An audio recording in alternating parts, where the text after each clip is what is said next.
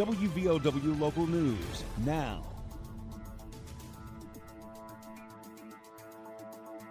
Drug trafficking investigation leads to arrests and the seizure of 20 pounds of drugs. I'm Aaron Stone. More on this story ahead. Medical emergencies are never expected. They just happen. And when they do, it's critical to know that the skilled emergency medicine specialists and advanced diagnostic technologies at Logan Regional Medical Center are nearby. With imaging, laboratory, and surgery services close, you have access to all the resources you need for high-quality emergency medical care. Logan Regional Medical Center. Be well, live well. That's why we're here. For more information, visit LoganRegionalMedicalCenter.com. According to a press release from the Logan County Prosecuting Attorney's Office Thursday, several arrests made stemming from a drug trafficking investigation.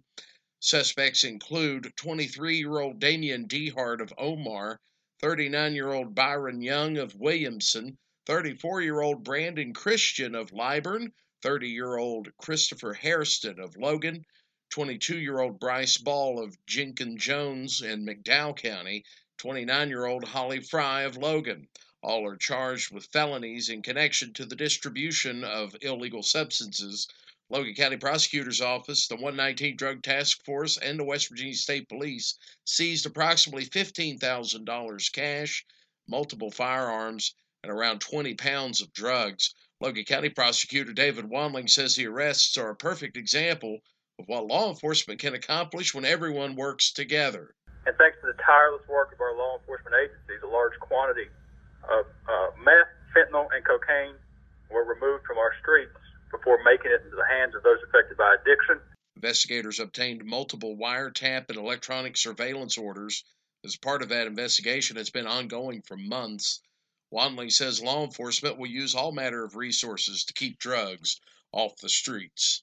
To my knowledge, this is the first wiretap surveillance case of its kind in Logan County history. To anyone seeking to fill the void of those arrested during this investigation, do so at your own risk. For WVOW News, I'm Aaron Stone. Here's the Coalfields forecast from the Storm Tracker 13 Weather Center.